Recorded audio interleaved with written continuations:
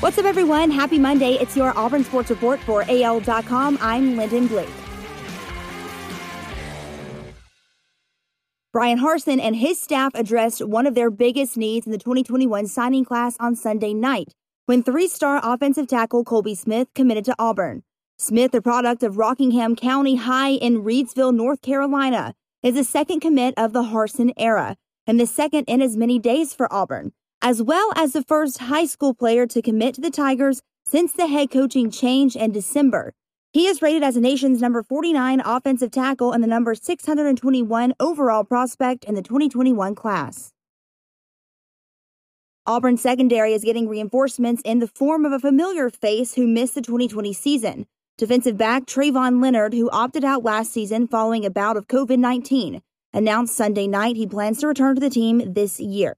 Leonard is the second defensive player to return to the team after opting out last fall, joining linebacker Chandler Wooten.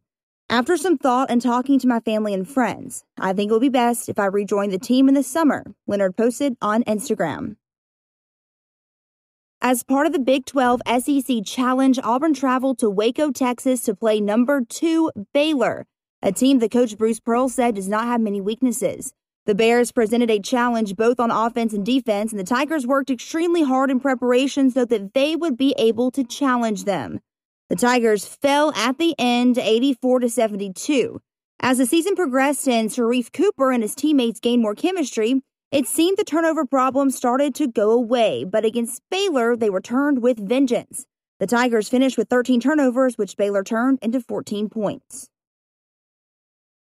The lone Auburn player in Saturday's Senior Bowl game was K.J. Britt.